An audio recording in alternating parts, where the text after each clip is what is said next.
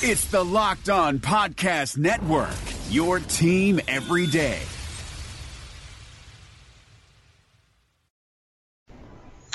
Welcome in to another crossover edition. I am Terry Lambert, host of Locked On Titans, joined today by Landon of Locked On Cowboys. Landon, thanks for joining me today. Hey, thanks for having me. I'm excited to do this. Marcus usually gets to do all these, so I'm excited to talk to people in other parts of the country and other teams. It's always exciting. Yeah, these are a lot of fun. I think the listeners really like them. They're getting a different perspective. So, anyways, you know us. We write for MusicCityMiracles.com. Me and Jimmy do. Jimmy's off tonight. Part of the SB Nation umbrella. So if you need to find any of our work, you can always go over there for the latest information. So, Landon, we'll just kind of dive right in tonight. I want to know about Amari Cooper, the new addition to the Cowboys passing game. I know it's been a struggle this year. What was your initial take when you found out it was Amari Cooper for a first-round pick? Well, I mean, you and me both want to know about Amari Cooper, right? So I'm excited to see him too. I think the interesting thing is, I mean, just a little behind the curtain is that my podcast partner, Marcus Mosier, actually happens to be the editor for the Raiders Wire, which is the USA Today segment that does all the different individuals, a lot like SB Nation kind of, where they do individual team pages. Marcus happens to be the editor for that, so he kind of had heard rumblings about that and obviously had some information about how the player was. And I mean, I think as football fans, when we go through the draft process, we become pretty familiar with all these players, right? And so it definitely wasn't a name that I was unfamiliar with. I think the initial thought for Cowboys fans was about the price. I think that there had been talk about Amari Cooper potentially coming to the Cowboys, and essentially because he's felt like such a good fit. He's a route runner, which is kind of what we're putting a premium on currently with Dak, is wanting guys who could separate to get open and present a target to him. And I think, the fact that he's 24 years old is a huge bonus for us, because another young player who's going to grow with the team that they're really trying to plan for the future. But no one, I think, was immediately prepared to have to give up a first round pick.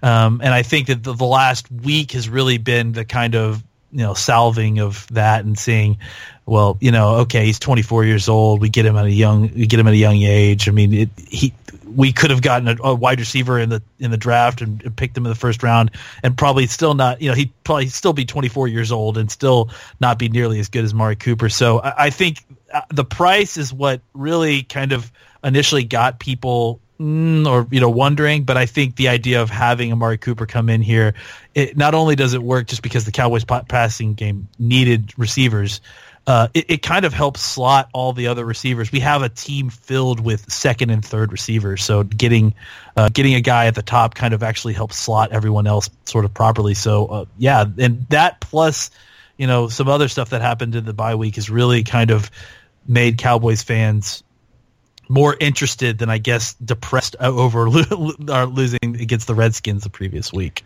Yeah, it's kind of interesting. I think the Titans and Cowboys are really similar teams. Yeah. Both needed a playmaker.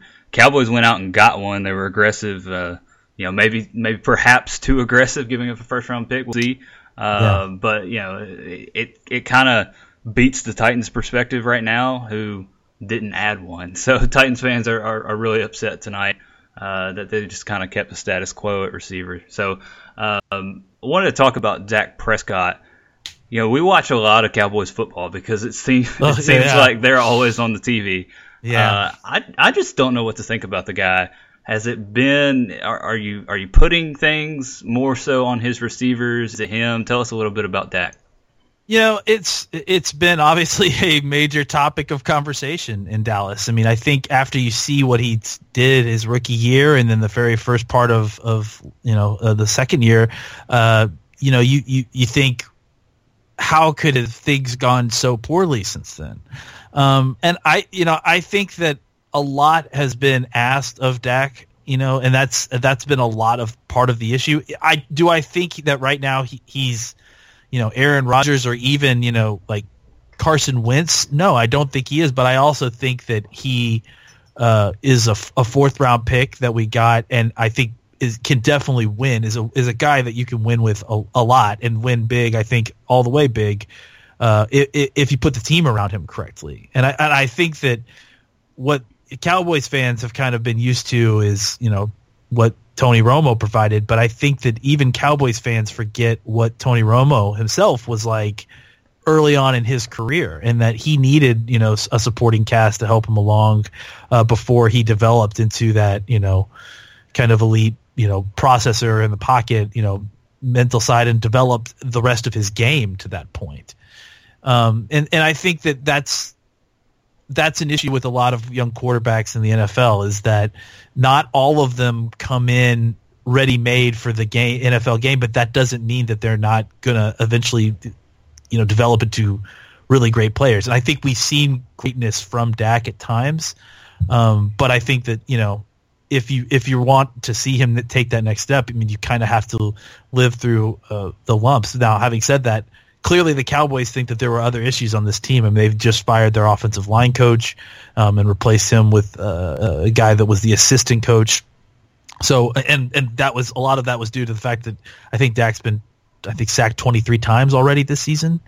So, and that's, considering what the Cowboys think about their offensive line and the resources they spent there, that's unacceptable.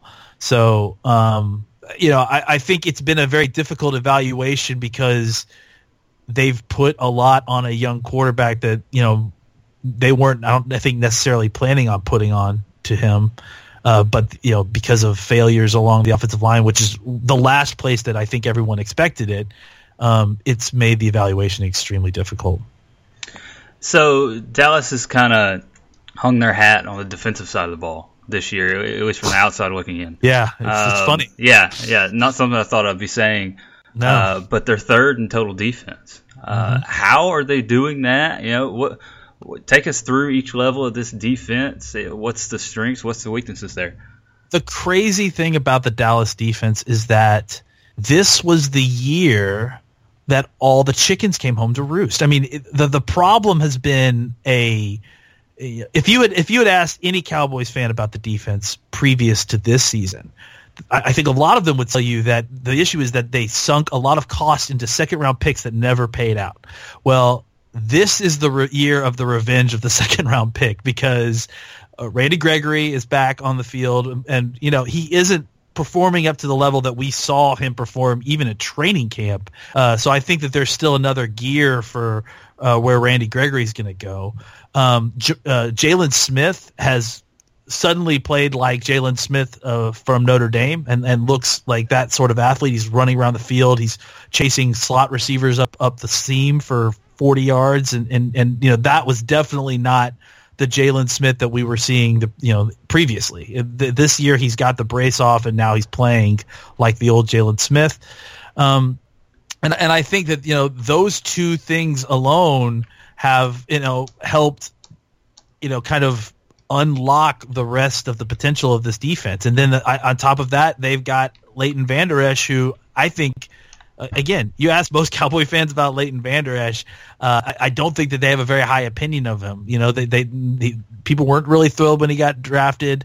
He didn't do a ton in training camp because he was dealing with some nagging stuff. I mean, but he's been an incredible revelation since he's been. Sean Lee got hurt and he got subbed in and outperformed Sean Lee in a lot of different ways, and probably overall. So, and then I think they have a young secondary and that's playing very, very well. And Byron Jones, if people aren't aware, Byron Jones may be playing like the top 3 corner in football.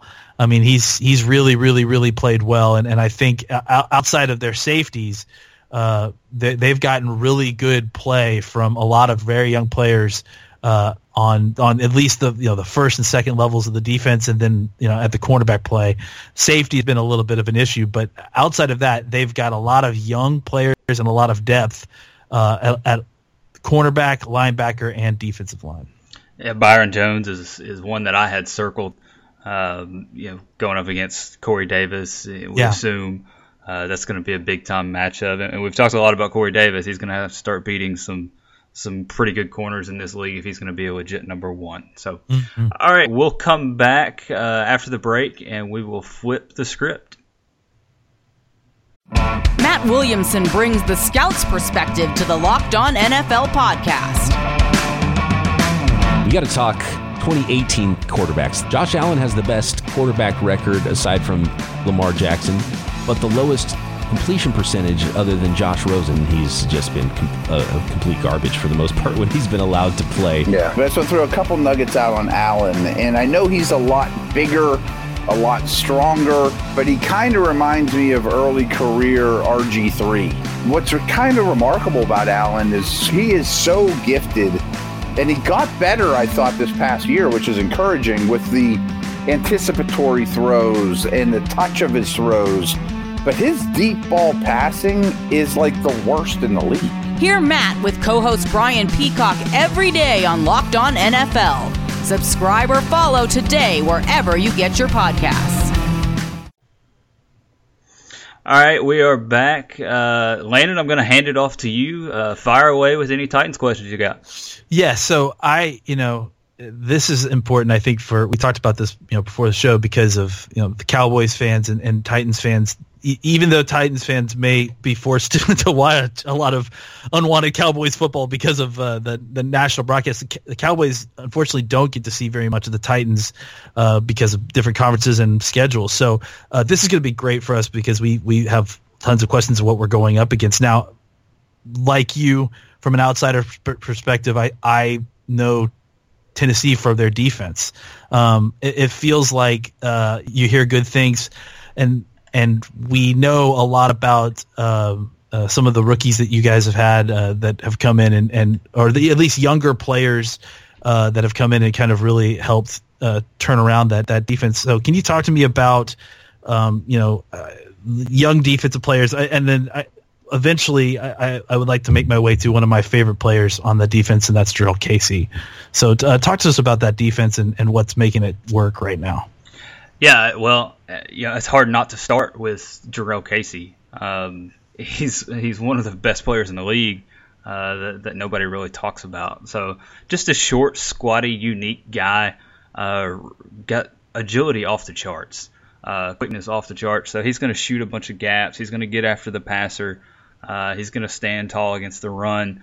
Just a really unique player, and he's done it at a high level for many, many years. So he's the best player on this defense to me. Really, there's not just one thing that jumps out at you about this Titans group.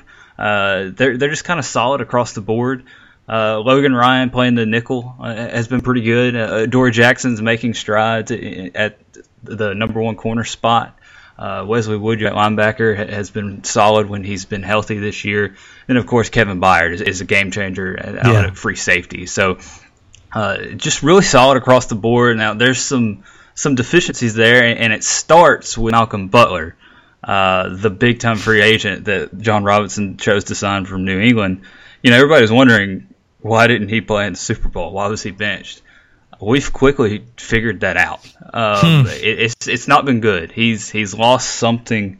He gets behind players with speed pretty routinely, even players without speed. He was burned by Jordan Matthews against the Eagles. So Jordan Matthews ran right by him. So he's been one of the worst cornerbacks in football.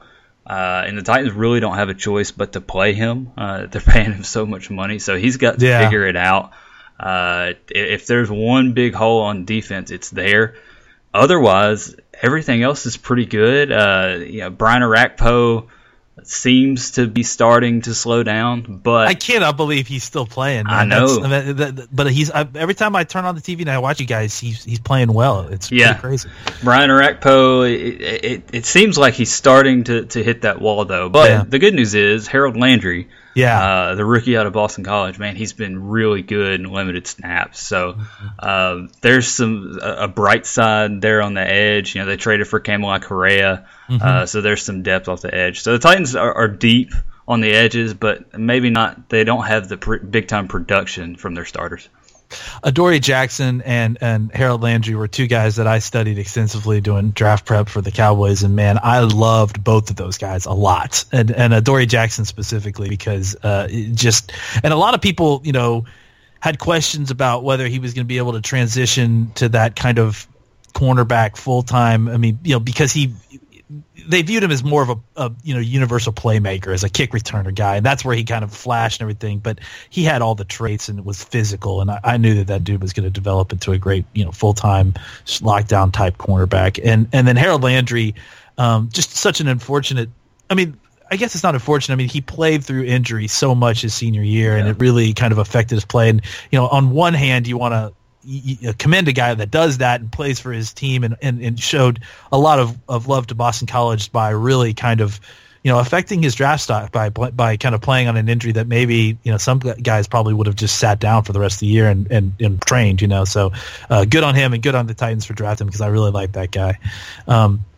But yeah, I think that you nailed it to me. I mean, just again from the outside observer, Casey is where the whole thing starts, and then Byard is such a great ass in the back end. That he is, again, very difficult position to find that kind of topper free safety, and he plays it. He's one of the best in the league at it, and of course, unfortunately, because of Titans, being a smaller market team, they don't get the recognition that they deserve. But those guys, I mean, anybody who watches football knows about Jarrell Casey and Byard, and know about how Adoree Jackson's really turned it on. Let's flip it to the other side of the ball. I think some of the more visible, more known elements of the Titans to the kind of general fan, I guess would say, is Marcus Mariota. Of course, everyone knows the quarterbacks. I think again, kind of in the vein of having a very similar type team with the Cowboys. The offense, even though Mariota is the quarterback and the star for sure, the offense seems to be very heavy for the run. And I think that whether it's in formation or I think teams have talked about the exotic smash mouth that was coming out of a couple of years ago, and I when that was going on, it was very interesting for the Cowboys fans because it wasn't unlike what Cowboys fans were hoping for, with offensive lines that you hope can grade guys like, you have guys outside like Lewin and Conklin who can, big, powerful tackles who are able to kind of grade guys down and grind guys down and taking advantage of that with running backs like Henry and Lewis. And so I think, the path, I guess what I'm getting at is that in the same way that the Cowboys, have a mobile quarterback and the quarterback seems to be the kind of thing that everyone knows the team about, they sort of use them unconventionally and try to use their strengths to help win. How has that manifested itself with Mariota? Is he like Dak where is it a lot of bootleg and play action and zone read options where he's or just run plays where he's the keeper a lot, or are they trying more to force him into being a traditional pocket passer and throwing from the pocket? Well, you saw a ton of zone read stuff with Mike Mularkey last year. That's really started to go away. They really haven't utilized Mariota's athletic ability. Matt LaFleur coming over from the Rams. Yeah. They want to run the ball really bad. It's just not working right now. The offensive line learning a new scheme, learning a new system, moving to zone blocking, just hadn't worked yet. Part of it is the interior offensive line. They've been bad. Quentin Spain, the guard, has been banged up. Corey Levin stepped in and wasn't very good against the Chargers. They did find a little bit of success against the Chargers, but I wasn't really impressed with the Chargers' run defense. So obviously a big step up heading to Dallas this weekend. So I think the key to this whole Titans offense is establishing the run, and I'm just not real sure it's going to happen this year. It's not totally on the offensive line either. Derrick Henry just, he's an interesting guy. I'm not totally sold that the light's ever going to come on for him in the NFL. He's just not very good in a short area. He's kind of a home run hitter, and that sounds really strange because he's 6'3", 250 pounds, but he operates at his best when he gets up to speed, just really because no one wants to get in front of that. But it takes him a while to get going. He doesn't have that lateral burst that Dion Lewis seems to have. So Dion Lewis, though, hasn't been spectacular either. So I think the run game is broken. I think the Titans' offense will be broken until they figure out that run game, because really what they want to do, they want to establish the run and then build off of play action and then attack down the field deep. But the receivers just haven't established themselves either. So it's really tough on Marcus Mariota, who I think for most of the year has played at a decent level, even though the numbers don't show that. So he's had some key drops. They should have beat Buffalo. He dropped one in the bucket to Nick Williams, and he let one slip right through his hands. Titans end up losing that game. Just countless chances like that this year, and they've all come in terrible spots. So I think Marcus Mariota is fine. Everything around him, though, needs a lot of work. It's funny because Henry, I mean, you say that it sounds weird to talk about a big body guy that's a home run hitter, but actually for Cowboys fans, for years and years and years, we played against Brandon Jacobs, who I think is a less athletic version of Henry, but I mean, again, 6'4", 260-pound running back, and so big guy. And it's funny because Henry too, I mean, some of the hand wringing that goes on at times with some Cowboys fans with Ezekiel Elliott, they talk about, well, we could have, instead of having Zeke and I think it's Anthony Brown, they say we could have had Jalen Ramsey and Henry, and so I it's been kind of an interesting thing to compare the two running backs and to see if it was worth the cost difference between the fourth overall pick and Henry. But at times it seems like Henry has had issues or just hasn't been quite what you think he was going to be. He's just such a physical specimen. I think back to that picture of him standing next to, who was it? Mark Ingram. Mark Ingram at the Alabama national title game, I think it was. And it's just so funny. Looked like a kid standing next to him. And Lewis, I mean, I think I was surprised because I really liked that move when I read it. I just felt like it was a good fit to have that kind of running back in this kind of offense. And it's unfortunate that it hasn't quite worked out yet. And I agree, as a team that, has relied heavily over the years on zone blocking, it's not exactly something that's easy to learn in one off season. So I think that hopefully there'll be some patience there, because I do think you guys have got yourself a nice offensive coordinator. My last little question before we get on to predictions is I did want to talk a little bit more about the guys kind of surrounding Mariota, and you led into that nicely. I think people kind of are aware of Corey Davis and who he is as a first-round pick, and it seems like from afar that he's starting to show a little bit more as in these last few weeks and showing up and kind of developing into hopefully what you guys are looking for as a number one receiver. And tell us a little bit about some of the other guys that are playing for you. I know you guys have Tajay Sharp and Stalker. Is Stalker the starting tight end, or is he the backup right now? Yeah, Stalker's the starter now. I'll go ahead and hop in. Yeah, definitely, please. Jonnu Smith. Delaney Walker's out for the season. We lost him in the first game. Jonnu Smith was drafted to replace Delaney Walker, and he has just been not very good. So Luke Stalker has kind of filled in for him. They actually signed a fullback, Jalston Fowler, to take some of the reps from Stalker that he would typically play at fullback. So I think you're going to see them move more to Stalker as the tight end one this week. But yeah, going out wide to the receivers, it's really Corey Davis's first full season. A lot of people don't realize that Davis missed all of his first training camp as a rookie. And then he missed half the season with a hamstring injury. So that's tough. It is tough. I feel like it kind of stunted his growth. He had a huge game against the Eagles. Of course, I'm sure y'all know that secondary is awful. I watched it. I don't know if you saw. Yeah.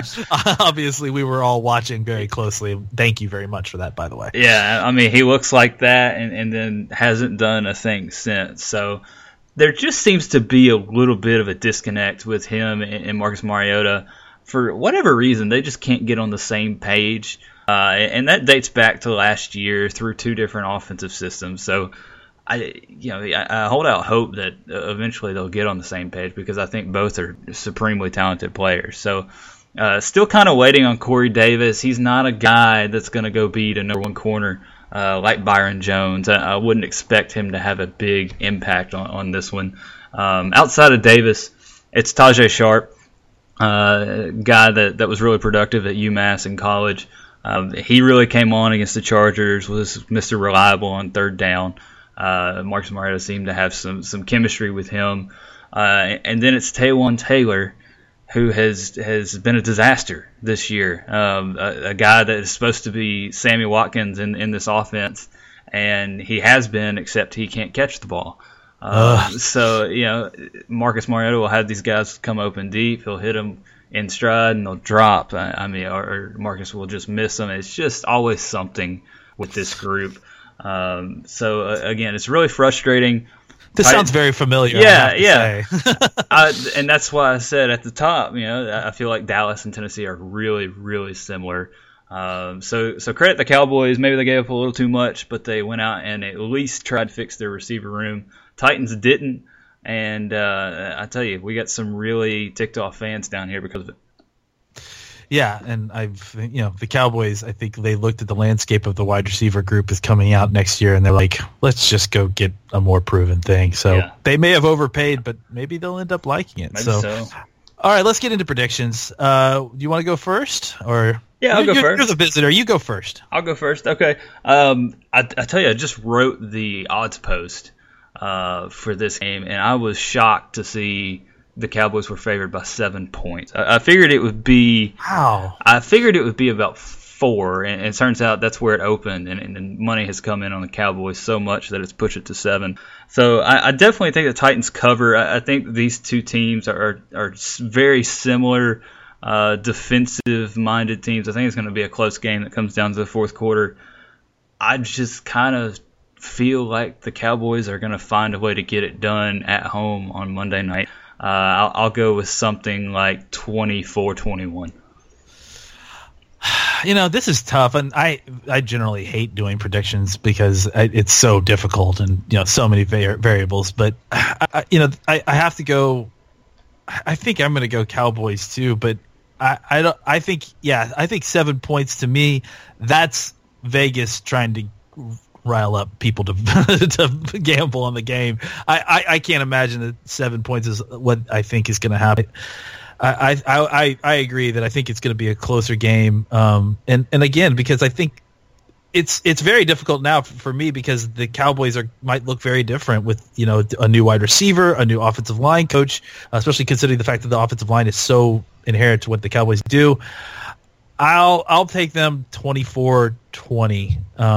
I think I probably would not take Dallas if they were playing in Tennessee, but since they're playing at home, Dallas has actually been pretty decent at home this year, so I think that will do it. All right, good stuff. Well, tell my listeners where they can find your work if they want to get a little preview before Monday night. Oh, yeah, thanks. Locked On Cowboys, of course, and I also have another Cowboys podcast I do with John Oning called Best Coast Boys, so please check that out. You can find them on wherever you find podcasts. Okay, and you can obviously find Locked On Titans wherever you download your podcast. Check Music City Miracles for the latest written content and up-to-date news. So for Landon, this is Terry saying thank you for listening, and we will see y'all next time. Thanks for listening to the Locked On Podcast Network, but why stop now? Check out the daily Locked On Podcast Network for your favorite college team. Find it right now in your favorite podcast app, and be sure to subscribe or follow so you never miss an episode. The Locked On Podcast Network, your team every day.